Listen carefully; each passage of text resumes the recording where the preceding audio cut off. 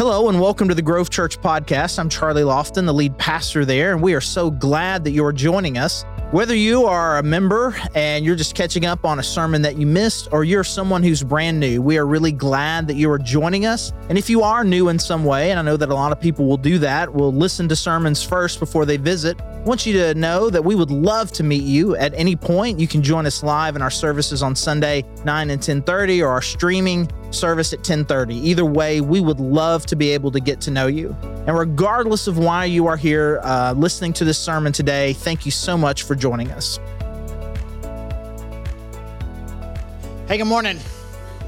Hey, if you are new, you are visiting with us today, I'm Charlie Lofton, the lead pastor here, and could not be more excited that you are here with us. If you're joining us online, if you're here in person, we really are glad you are worshiping with us today. And I want to thank everybody who was here last week, especially those who were serving last week on Easter. It was just a great day. I hope that God did something really awesome in you and your family. So we just kind of celebrated the death and resurrection of Jesus and what it means for our lives. And we couldn't have done what we were able to do last week without people just being willing to serve. Some of you guys were here all three services. Really appreciate you and just your willingness to kind of not only come to worship, but to also just to kind of give on that day, and so that other people can experience the service as well. And as I was reflecting on that, 2 days later, I slept for 2 days, after the three services, but 2 days later, as I was reflecting on it, I was thinking like this idea popped into my head that every Sunday is somebody's Easter. And what I mean by that is every Sunday here, there is someone here who's here for the first time. Or there's someone here who hasn't been in a while, and it took some effort, some energy, something to overcome for them to come back to church. And every Sunday, someone like that needs someone like you to serve them, to love them. There are people here that if you had been here on that Sunday, hey, you knew them, you could have welcomed them better, or because of a connection that you guys have, you would have been just the right person for them.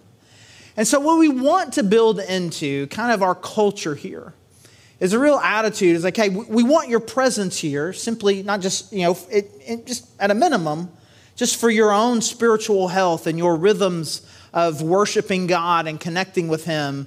But just want you to also just kind of grow, to kind of see a little clearer, just eyes more wide open about every time you are here, you have an incredible opportunity to bring impact and life to someone else. And so you're going to hear us talk about this a little bit more over the next few weeks, about it's just as a church, just individually having a ministry mindset of like, hey, maybe I'm kind of tired this week, but I know I'm going to be there because my service, my presence is needed, and they need me. There are people there who need me for them. And just really having this heart for those outside of ourselves. Again, we're going to talk about this some more, but as it was just kind of fresh in my mind, I kind of wanted to throw that out to you. And for those of you who know me, you may not be surprised to hear me say again that I'm really a movie guy. I really love movies. I like to see a lot of movies. And Mondays for me are kind of my day. Monday is a day off for me, and there's just very little more kind of therapeutic, recharging for me than to go see a movie. And the kind of movies I like to see on Monday, big blockbusters, I'll go opening weekend. There's some movies Heidi wants to come with me, but my favorite Monday movie, they're called the formulaic movies. And what do I mean by that? It's one of those movies where when you go into it, you know exactly what's going to happen. You're not confused. You're not confused about the plot, right? It's not like, there's going to be some huge plot twist. These action movies that they're all essentially the same. The most recent one I saw last week was Dungeons and Dragons. Yeah, I just give the pause, or whatever it is you're going to say, right? Okay. And I didn't get to participate in this when I was a kid growing up. It was considered evil, right? I don't know if it was because you're pretending to be somebody else or this demon or whatever, right? And so I liked it. And it's a quest movie. I don't know if you've ever been to a quest movie. You know exactly how it's going to go. The team's got to come together. They're divided at first, but then they come together and they've got to do this. But no, they're not going to be able to do it. Oh, they did it. Now there's the next thing. They did it. And in the end, it all works out, and everybody gets it's great. It's great. It's safe. It's fun. You don't have to be stressed. Fast and the Furious 10 is coming out. And come on now. You know exactly what it's going to be like. They're going to defy the laws of physics. They're going to save the world by driving cars quickly. Family. And it's going to be good. It's just going to be good, and it's not stressful. It's not there's never heartbreaking endings or like devastating plot twists. It's just safe, right? It's fun. And here's the thing. Here's why I bring this up. Sometimes I think when we read the Bible, or especially we're reading stories, or some of the stories about Jesus, I think we start to think of them as formulaic. Like, well, okay, I get this. And we're starting right now, is we're going to start a series on miracles. We're doing this for the next month and a half or so. Kind of going through Jesus' miracles. And I think there's a tendency when we're reading these or learning about these to kind of think, okay, I get this. There's kind of something that happens. You know, Jesus is really nice to people and he's got a lot of power. And that's really kind of all that we think to it. But if you put all of them together, if we study and we look at it the right way, over time, we're going to build an incredible puzzle, a mosaic, a picture of who Jesus is. And there's a lot more going on in these miracles than we think. Now, there is a formula to them, and I just kind of want to explain that to you real quick. There's something that we're going to see no matter what miracle we look at, right? There's kind of three parts to this. The first one is there's a need. A need is going to be expressed of some kind. Someone is hungry. Someone has a demon. Someone is tired. Someone is dead. There's a scary situation of some kind. We're going to see all of those over the next few weeks. There is some sort of need that someone has. And then they have some sort of encounter with Jesus. Now, this is where I think we want to put most of our effort, because there's going to be something that happens here when Jesus interacts with this particular person. And depending on the need that they have and depending on who that person is, we're going to see Jesus demonstrate a lot of different characteristics. Sometimes he'll say, it is your faith that has healed you. Sometimes the person can't show faith, and it's the friends that brought him. It was their faith. Sometimes there isn't any faith at all. There was no one that thought that Jesus was going to calm that storm. There was certainly no one that thought that he was going to raise Lazarus from the dead. But there's always something about what Jesus is wanting to do. And I think the more that we understand and kind of see a lot of different pictures, we get a fuller picture of who Jesus is. And a fuller picture of the way that Jesus is wanting to interact with us. And then it always ends with a resolution. And again, in all of these stories, there's none of these where Jesus is like, well, I tried, but I couldn't, right? I mean, he always meets the need. But even still, in some of these resolutions, we'll see some people choosing then to follow Jesus. Some people just don't even choose to acknowledge it at all. Sometimes it stirs up a really big controversy amongst the people what Jesus did. But even in the resolution, there's always something different. And what I want us to do is to do something better. Just go a little bit deeper than I read this miracle, I see this miracle, and I read, okay, Jesus is kind and Jesus is powerful. Both of those two things are absolutely true. And some of them are really going to emphasize the compassion of Jesus or the power of Jesus. But there's always another level. Because I think sometimes when we're kind of trying to process the miracles of Jesus, we can go into one of two very simplistic mindsets about the way that miracles work, both then and now. Sometimes there are some of us who think that because Jesus did all of these miracles, that anytime I ask Jesus for anything, he will give me exactly what I want. Any need that I have, anything that I ask, he is obligated to do that. Which really just misses out on really a lot of the things that Jesus is wanting to do in for us internally. To try to change us, to try to mold us. And we should never have an attitude that somehow we've got God on a string. But then that has led some people, and I think a lot of us probably fall into this category, well, because God doesn't do everything that I want all the time, God's probably not doing miracles at all. And we have these two extremes where somehow I can control God with my prayer life, or God isn't really interested in helping or is unable or unwilling to make a difference. And somewhere in here between is a really complex, deep view of who God is and who he is wanting to be in your life when you are the one that has the need. Because there are some of us here, we come here today, we come here with need. And what God is wanting to do, he's wanting to have an encounter with you. And his encounter with you is going to bring a measure, some sort of resolution. Right? So I picked here today, it's kind of a fairly simple one, a very simple kind of healing miracle of Jesus interacting with a blind man in Mark chapter 10, starting in verse 46. So we'll try to notice kind of some things that maybe stand out about this, right? Mark 10, verse 46. Then they came to Jericho. As Jesus and his disciples, together with a large crowd, were leaving the city, a blind man, Bartimaeus, which means son of Timaeus, was sitting by the roadside begging. When he heard that it was Jesus of Nazareth, he began to shout, "Jesus, Son of David, have mercy on me." Many rebuked him, told him to be quiet. But he shouted all the more, "Son of David, have mercy on me." And Jesus stopped and said, "Call him." So they called to the blind man, "Cheer up, on your feet. He's calling you." Throwing his cloak aside, he jumped to his feet and came to Jesus. "What do you want me to do for you?" Jesus asked him. The blind man said, "Rabbi, I want to see." "Go," said Jesus. "Your faith has healed you." Immediately he received his sight and followed Jesus along the road. There's a few things that I think that really kind of stand out in this one that kind of make it different. And you're thinking, bro, how can it be different? This is the first one we're looking at. And I get it. I'm telling you in advance, hey, there's some things about this one that are different, right? Okay? And we'll see that because a lot of this, you'll notice 7 verses, 5 of them are all pre him meeting Jesus. It seems to be a lot here about this person, Bartimaeus, which also that's something different. We get his name. Often it's like there was a woman who had been afflicted with this injury for 12 years, or 10 lepers came to Jesus. There was a man who was demon possessed. We know his name. We'll talk about it a little bit later why that matters.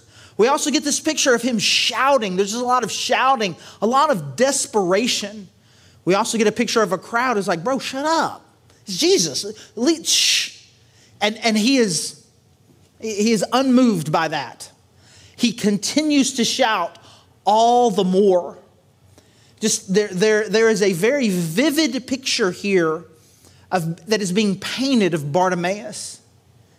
And what I see is as I see him just kind of flailing with desperation. Please, Jesus, Son of David, have mercy. Notice me, see me, please. I'm begging you. This was not a gentle request. This was someone in absolute desperation, flailing around, begging for Jesus. And the reality of it is, and I think that as we're trying to take these stories and really trying to insert them into our lives, I think we need to be honest with ourselves and recognize, hey, you know what? Sometimes we are the ones that's flailing. Sometimes it's me. I'm flailing. I'm the one that is desperate. And if we look around here in the room, you got a lot of different people, a lot of different things going on.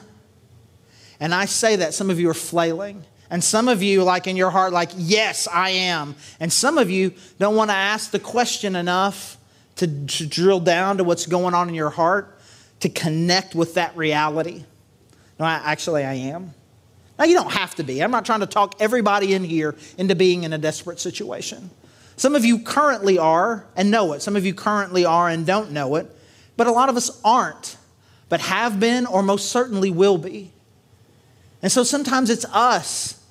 And I think what I admire so much about Bartimaeus' response here is that he was absolutely aware of it and shouting it. Son of David, please have mercy on me. Now, I was going back and forth all week. I had a couple of stories as I wrote that word, I was sending it into the people who make the slides flailing. There were just 2 stories that came to me. Like, it was like at times when I was like, man, this is me. This is when I was flailing. And I went back and forth all week. And even all the way up until the very beginning this morning, I was going back and forth. And even the one that I shared in the previous service, I'm like, was that the right one? Should I go with the other one? It's a great thing about having a lot of weeks. And we're going to see a lot of people flailing. I can tell you a lot of stories about desperate situations. But here's the one that I went with, right? I was 12 years old. And we were a church trip. And we were going to float the buffalo, which was kind of an annual deal.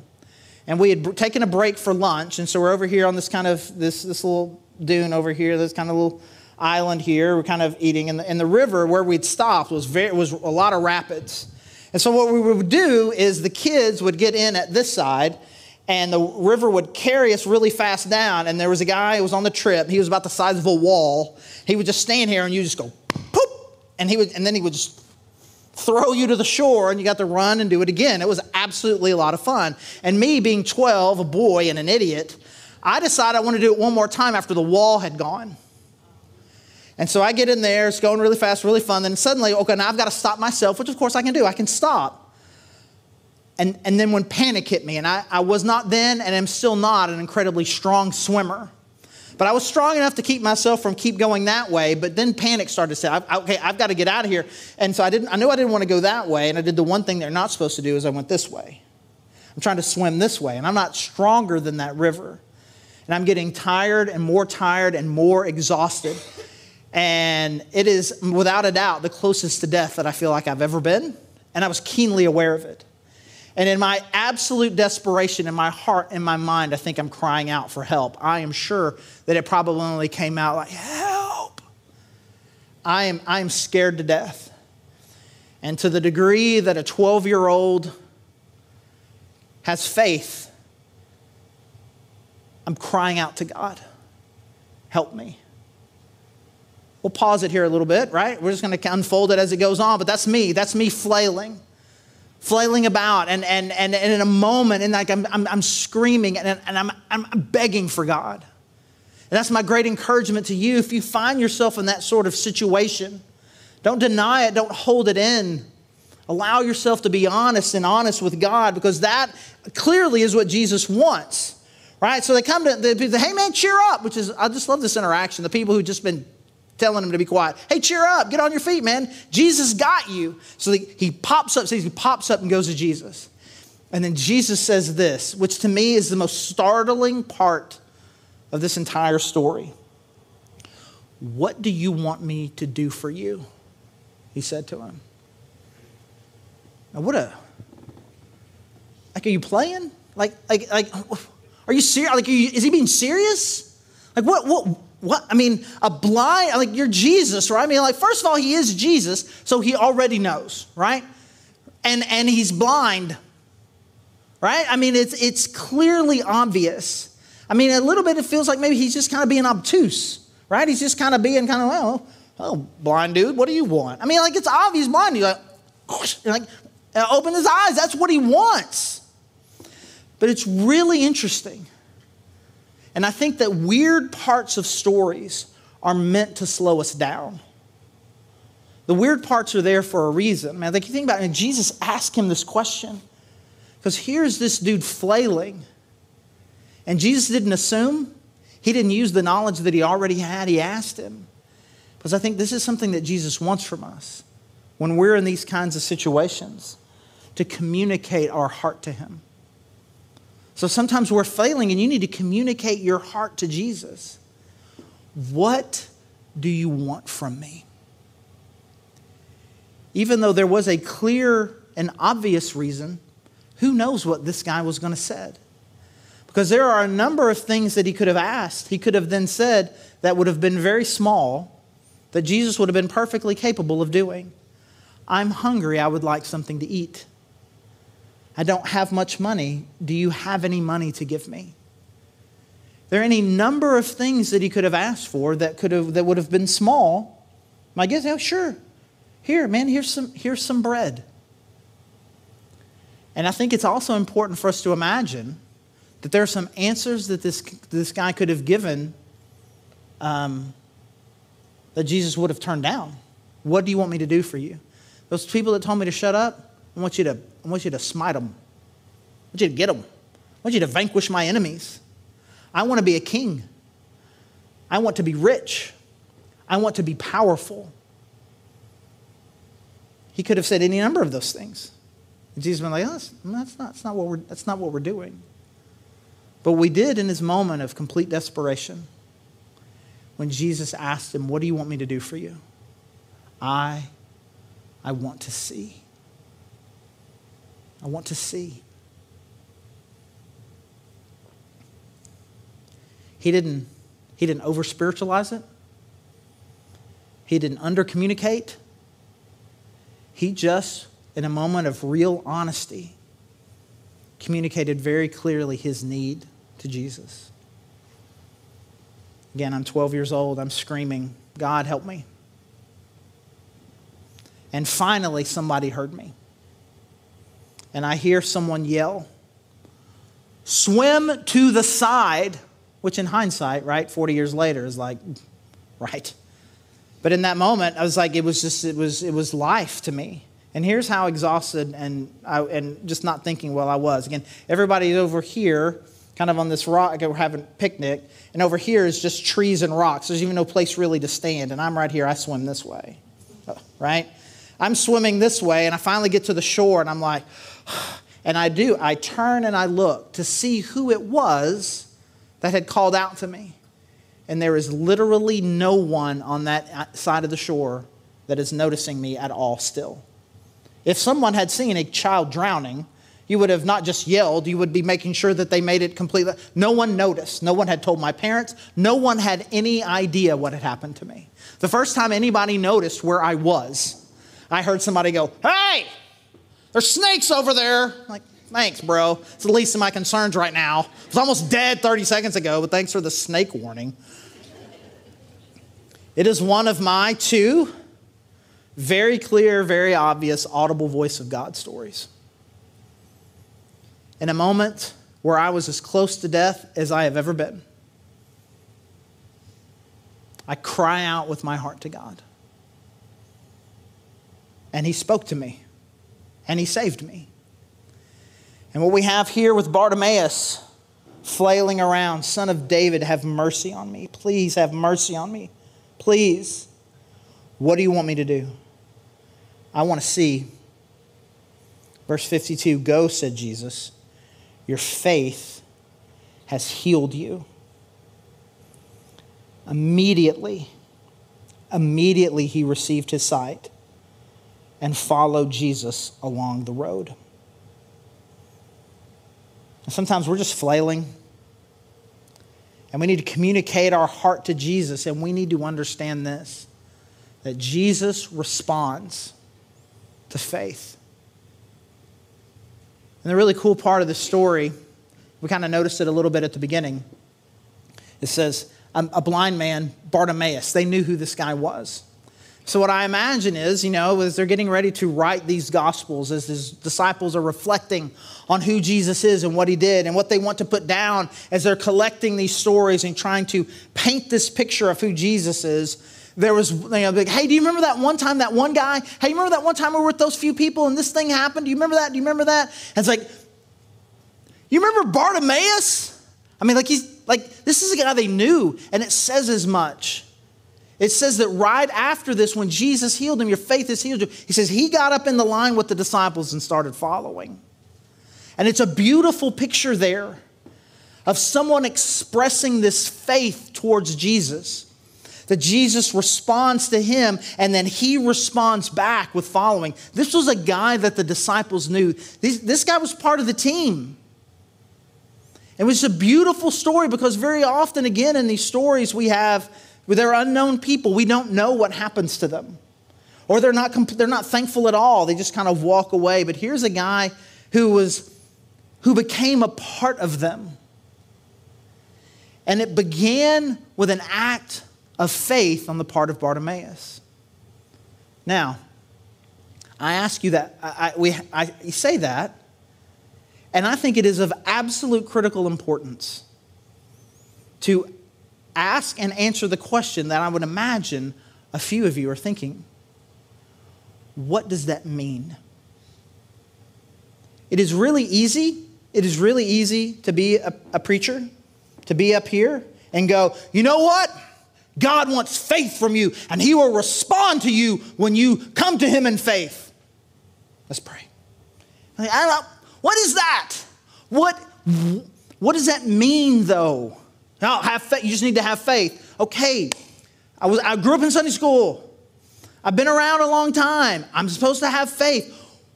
But what is it? It sounds like you don't have faith. Bro, I'm going to punch you. What is it? Because I think we can be a little too, and you hear me talk about this already today. I talk about this all the time. We can be incredibly simplistic about this idea. Is faith simply the belief that I know that God is capable of doing the thing? So was Bartimaeus' faith, I know that Jesus is capable of healing me, so I'm going to ask. I don't think so. That is a theological concept. I believe that. I think we all, if we took a theology class together right now and there was a quiz, is God all-powerful? Yes. Does that mean He can do anything? Yes. Is He capable of doing anything that you ask? Yes.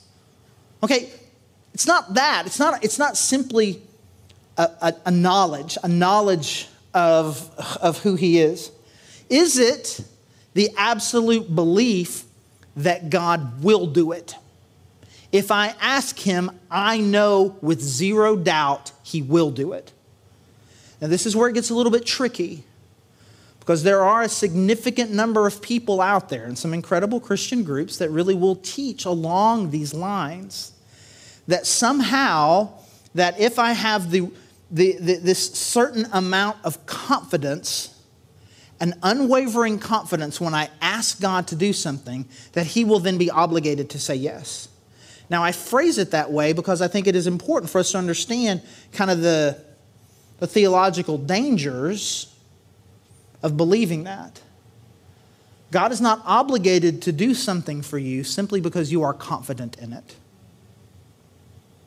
Because really, where does confidence come from?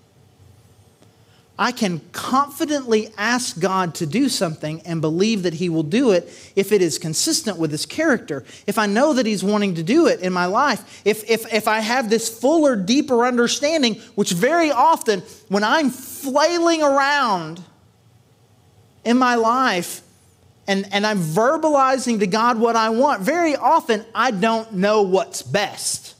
Just because it's what I'm asking doesn't mean that it's what's best. There are plenty of times in my life where there is something that I have desperately wanted, and I've begged God for it, and I have not received it, but received something different and better. I'm trying to tell the story real quick without crying. I talk about it all the time, right? We got 3 daughters, and they're 25, 22, and 11. And when the middle one was born, we never went back on birth control. We believed that God wanted us to have a 3rd kid. And we prayed and prayed and prayed and prayed and angry and flailed and screamed. And at just the right time, through foster care and adoption, the most amazing little girl enters our home. 11 years of flailing and telling God very specifically what we wanted and not getting it. And He gave us something very different way later than what we wanted it.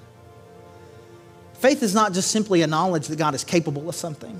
And it's certainly not believing that somehow that by an act of my own confidence and will that I can bend God to do what I want to do. It is a confident trust in the relationship and in the character of God. That I trust when I speak to Him, I know that He hears. And I trust in the response. I trust that when I say this is what I want, that I trust relationally in Him in the response. It is about a deep level connection and commitment and love relationship with Him.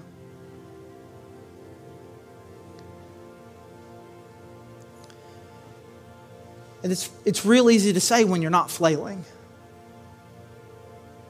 But faith isn't found in an irrational confidence or a theological understanding. but in a moment by moment, day to day belief and trust in the person of Jesus Christ.